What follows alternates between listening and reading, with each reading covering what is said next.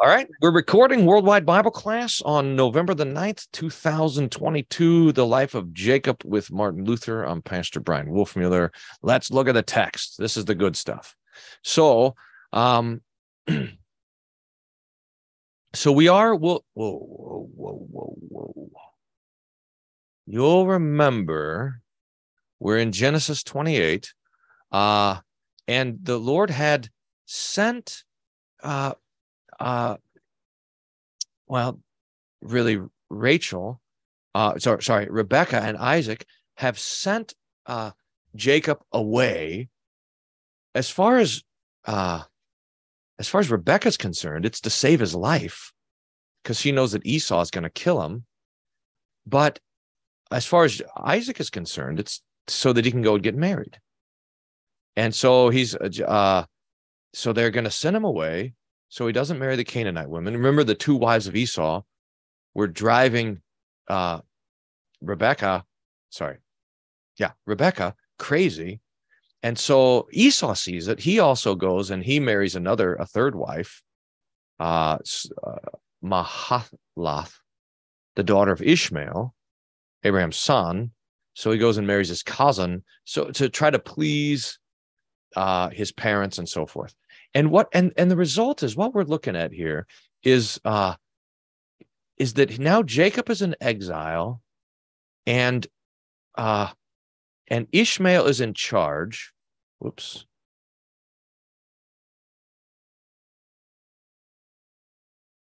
Sorry. Let me make sure. Can you guys see that? Can you see what I'm looking at? And it looks like all of the work that had happened to get the blessing to Jacob had failed. It looks like Esau remains in charge of the house. It looks like there's some reconciliation between Isaac and Rebekah and Esau, and Jacob is gone. He's out of there, and he's completely out of the picture. For years, he's going to be completely out of the picture. It's pretty amazing. Luther talks about this, that we have to learn this patience, that he's a king without a crown, etc., etc. We talked a long time last week about, was it faithless for Isaac and Rebekah to send Jacob away to go to the pagans? And we talked about that, how sometimes, the pagans are the best option. And we talked about how the faith had kind of remained. Okay. So that takes us here.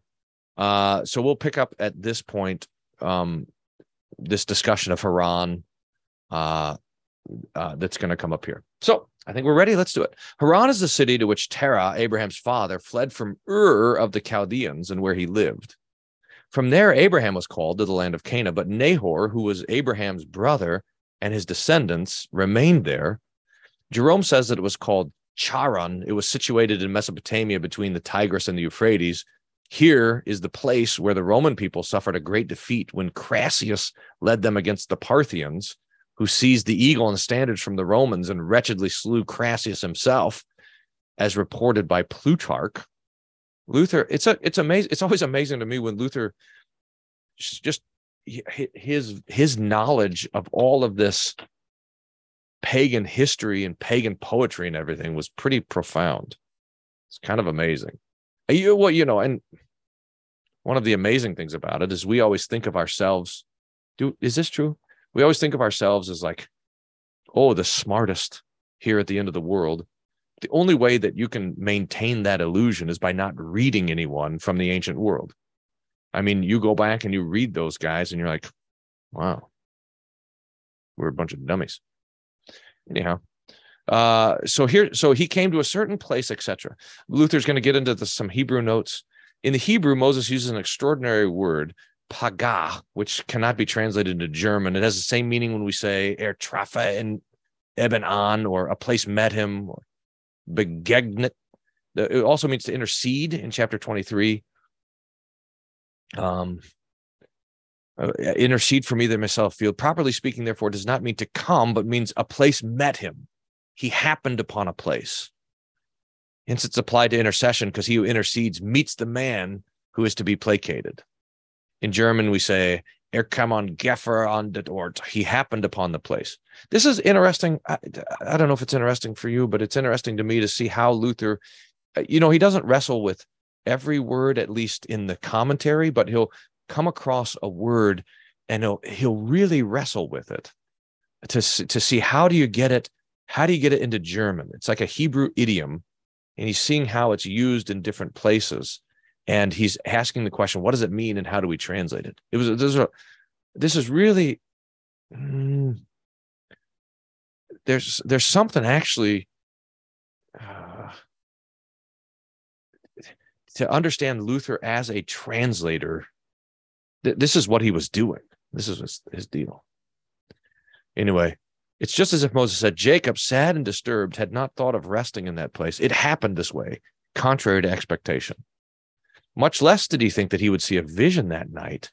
But being in flight, he wanted to either proceed farther or to stop on the nearer side of that place. He had not intended to spend the night there. This is going to be Bethel, by the way. This is what the place is going to become.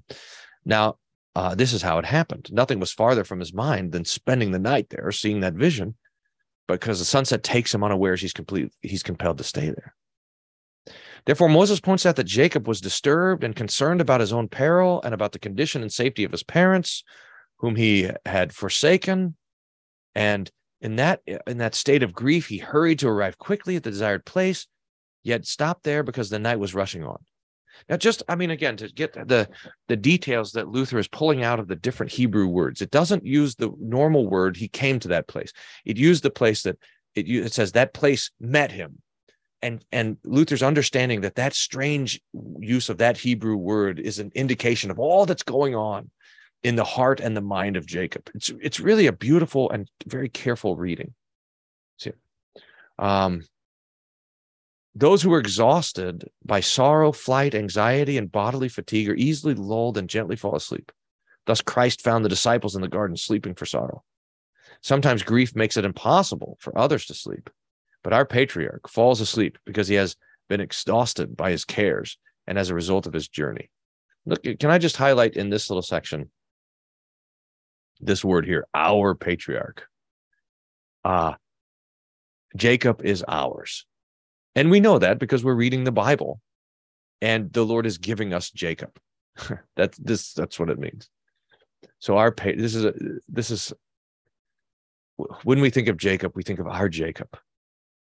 Our Moses, our David, our Paul, and so forth. It's great. Okay. But what kind of couch, what bed, what covering did he have? He lies on the ground, and as a pillow, he puts under his head a stone, which he found in the place. It seems that he did not dare entrust himself to any city or village, for he suspected everybody. This is this sort of state that he's in, a state of suspicion. He's not sure that he's going to be safe anywhere. He was deserted. It was dark after sunset. He had no hay or straw to spread under him. Just as the disciples in the garden had neither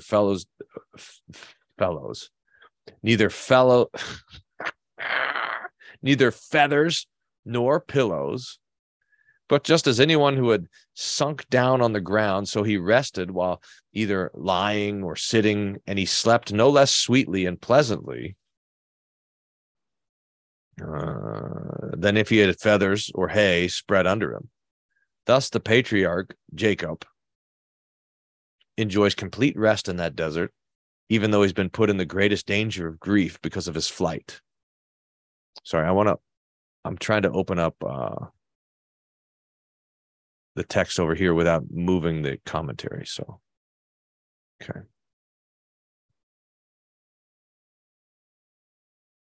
Okay. There we go.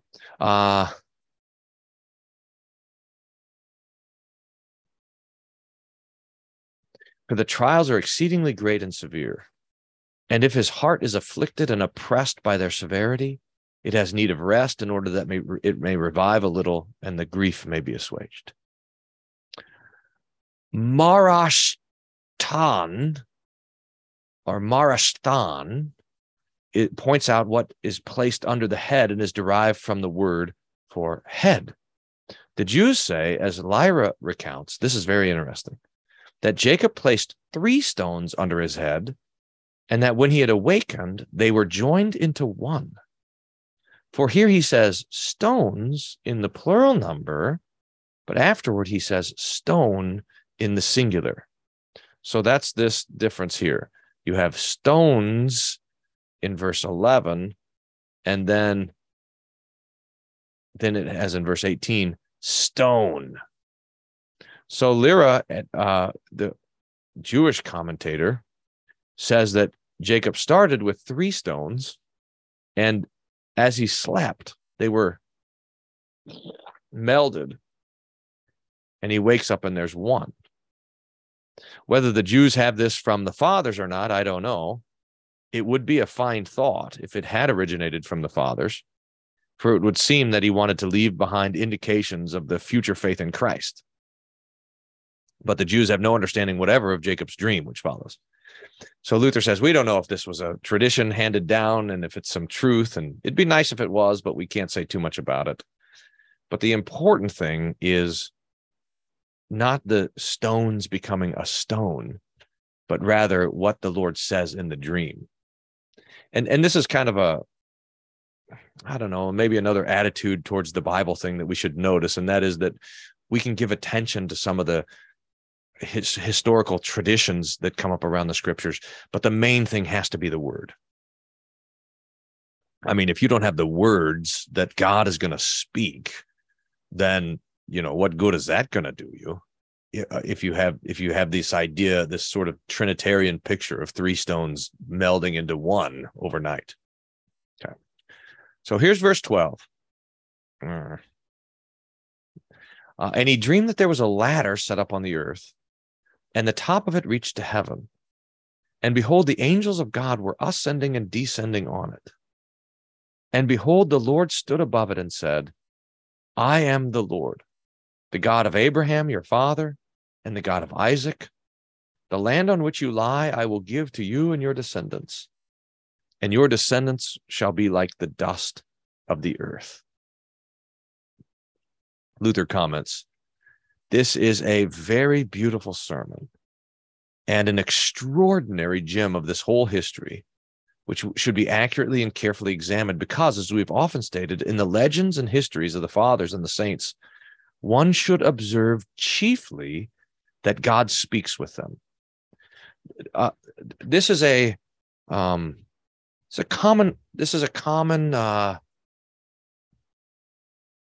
common priority that Luther gives. In fact, when Luther's talking about the Gospels, Matthew, Mark, Luke, and John, he says we should prefer John. Why? Because in John, we hear more of the words of Jesus rather than the works of Jesus, which we hear in the other Gospels. So that when God speaks, that's what we pay attention to. I was thinking about it this morning, if there was like a way to have a red letter Bible, and to have the texts that are spoken by God to be highlighted or something like that. We have it in the New Testament where the words of Jesus are given to us in red. But what about in the Old Testament where the words are there? So Luther says, look, we have to focus on the times when God speaks. It is for this reason that they are saints and are called saintly. For there are 2 kinds of saintliness. And here, okay, just prepare yourself for some classic Luther. And this is going to be law gospel distinction stuff.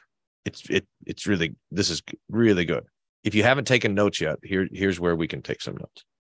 There are 2 kinds of saintliness. The first is that by which we are sanctified through the word, being saints of the word. The second is that by which we are saintly on the basis of what we do and how we live. So you have the saintliness of the law, what we do, and the saintliness of the gospel, the word of God.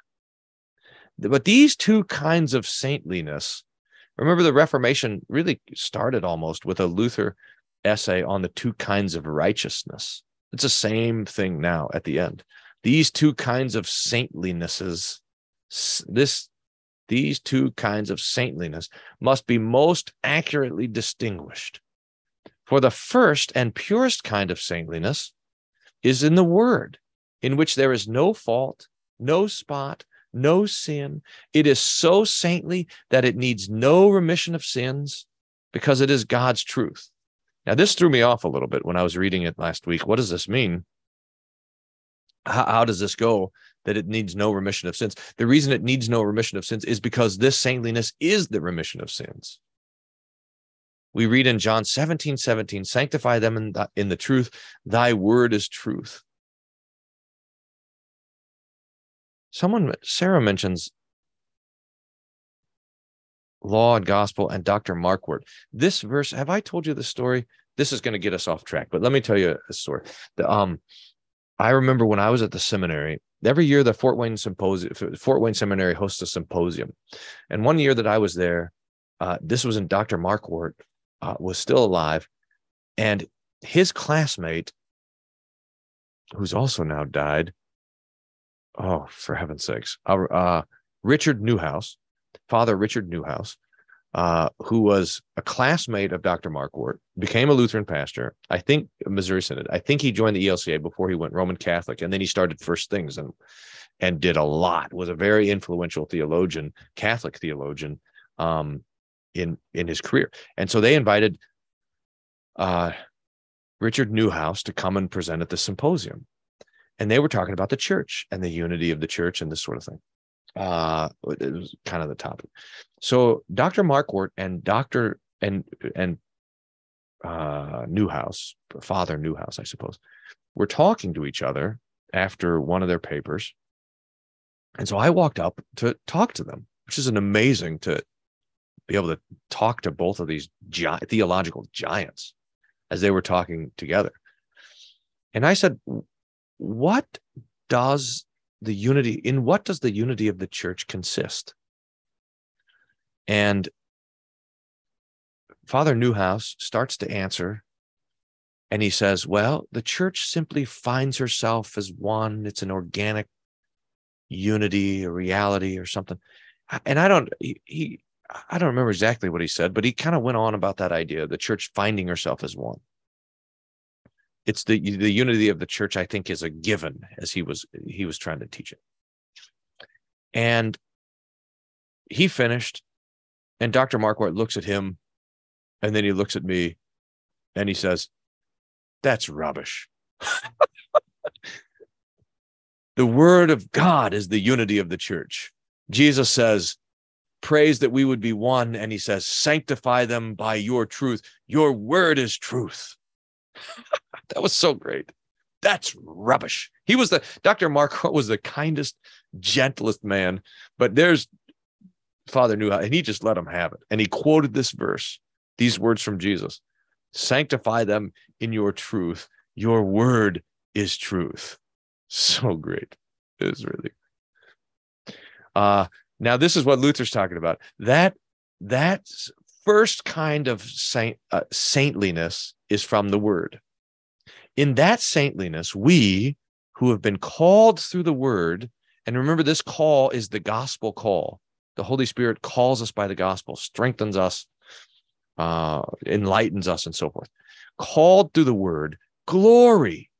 So what is our glory? What is our boast? What is our joy? It's the word which forgives. It is outside of us. It's not on our work. So the saintliness of the word is an external gift. This is the language of alien righteousness. It's apart from us, it's outside of us, and it's applied to us from the outside, not from our own working or doing, but as a gift. It is not formal righteousness, this technical term which Luther takes up in his Galatians commentary. I was going to take us to this reference here, Luther's Works 26, which is his Greater Galatians commentary. But then I decided that we would just do Galatians next when we finish Genesis. But it's a heavenly saintliness communicated to us through the word, and indeed through the spoken word, not through notice that it's not like just being close to the Bible or like sleeping on the Bible or putting the Bible in your pocket or even reading the Bible, it's the word preached, the spoken word, the external word that's coming to us. That is what makes us saints. Therefore, we proclaim that righteousness. What righteousness? The saintliness of the word, and oppose it to all forms of righteousness and saintliness of the Pope and the hypocrites, all the hypocrites. For it is unpolluted saintliness that the word gives to us. I have the word. I'm saintly, righteous, and pure, without any fault and indictment, insofar as I have the word. Thus Christ himself says, John 15:3, I am the vine, you are the branches. You are already made clean by the word which I have spoken to you. How glorious. So the first kind of saintliness is the forgiven saint, the one made holy by the word of God. See it? The Pope has no knowledge of this saintliness. This is one of them. Again, what is the Reformation? Once you get this, once you see this in the scripture, there is no going back. That sanctification comes through the word. That the external preaching of the word makes us saints and righteous. And if you and no matter what else, the church, which is the Pope or whatever other church, whatever else they get wrong, if they don't have this, then they have nothing. Everything is missing. The very heart of the scripture has been ripped out. So here's the problem. The Pope has no knowledge of this saintliness. All self-righteous people despise it and cling to the righteousness of the law, the saintliness of our works. They do not ascend to the heavenly saintliness by which we are acceptable before God because of his word. Therefore, and this is why Luther is highlighting this, therefore the legends of the saintly patriarchs, and here he's not taking legend, like we think of legend and myth as a story that's not true. This is Luther would confess the truth of this history. So we shouldn't say it's like a made up thing. The legends of the saintly patriarchs should be observed above all when God speaks with them. So when we're going through the history and we hear the words of God, then we speak up, because it's that word that makes us righteous. For from the word you learn how great the saints are, even if they never performed a single miracle, yet that's impossible. But before the flesh does anything, we are saintly through the word. Therefore, I conclude, the word is not my work. Consequently, when I glory in my work, I lose the word. On the other hand, if I glory in the word, my work perishes. What do I need to present before the Lord? I'm already made righteous. Of this, no one can persuade the papists. Luther was trying for, let's see, how old was he? Luther's been trying for 30 years at this point, and we've added to that another 500 years of effort, one by one, but not as a church.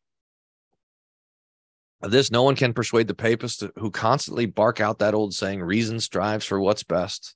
It's philosophy, not theology. Who said it? Let me think. That's not going to tell us. Just references Luther.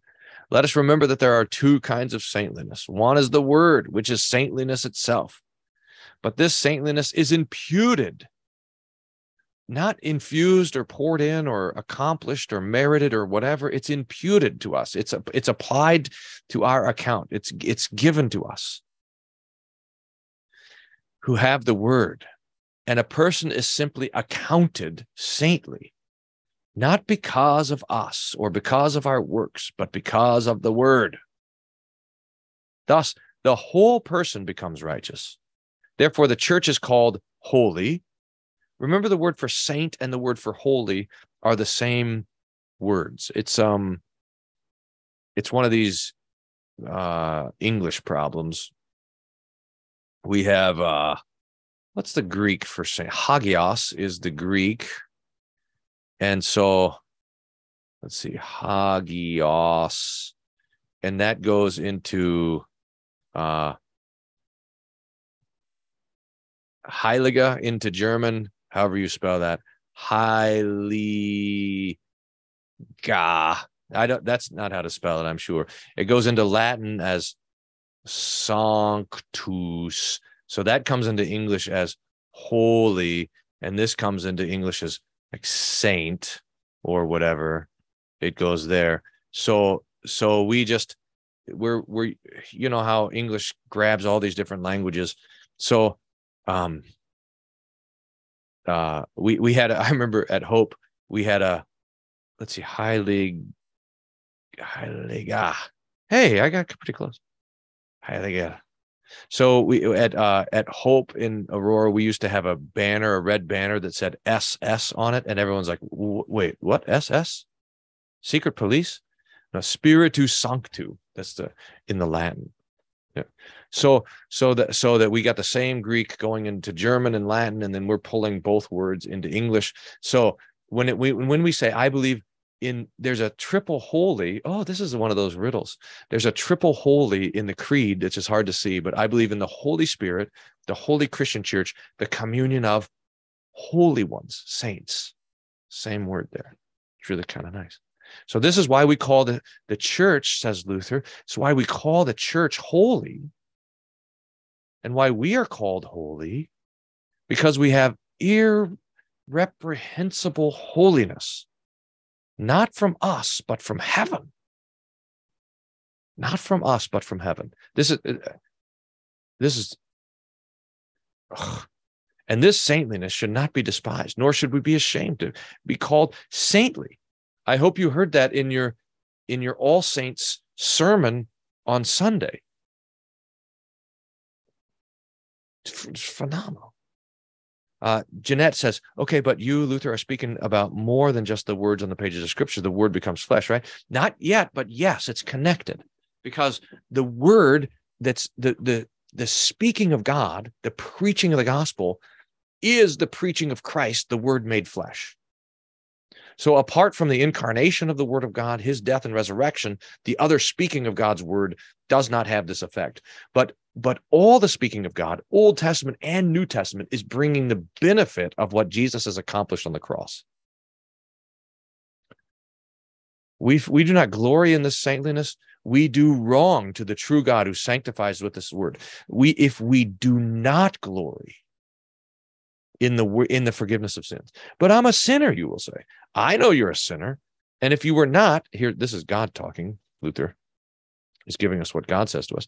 I know that you're a sinner, and if you were not, I would not want to sanctify you. You would have no need of the word. But because you are a sinner, I sanctify you. This is the first saintliness, is the saintliness of the gospel. Fantastic. Now there's a second saintliness, which we want to talk about here, and that's the saintliness of the law. Let me clear this up. Here we go. The other saintliness is the saintliness of works. It is love, which does what is pleasing. Here, not only God speaks, but I strive to follow God when he speaks.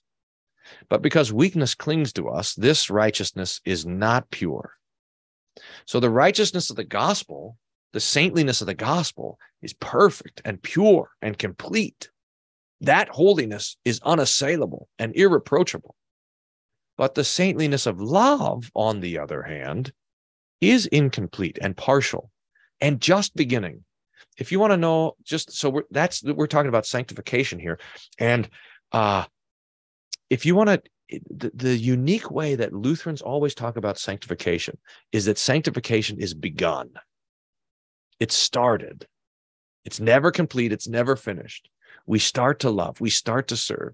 We start to bless. We start to care for our neighbor. All of this, it's begun. It's just, but it's always incomplete. That's one of the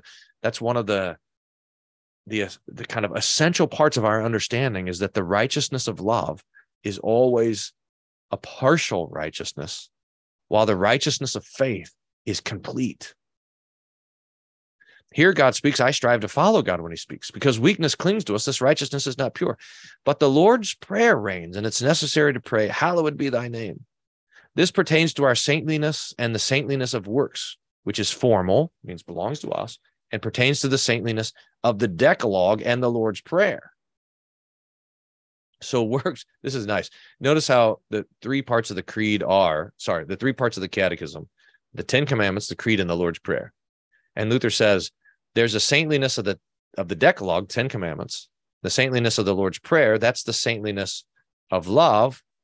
And then the first saintliness must be referred to the symbol, to the creed. The symbol means creed.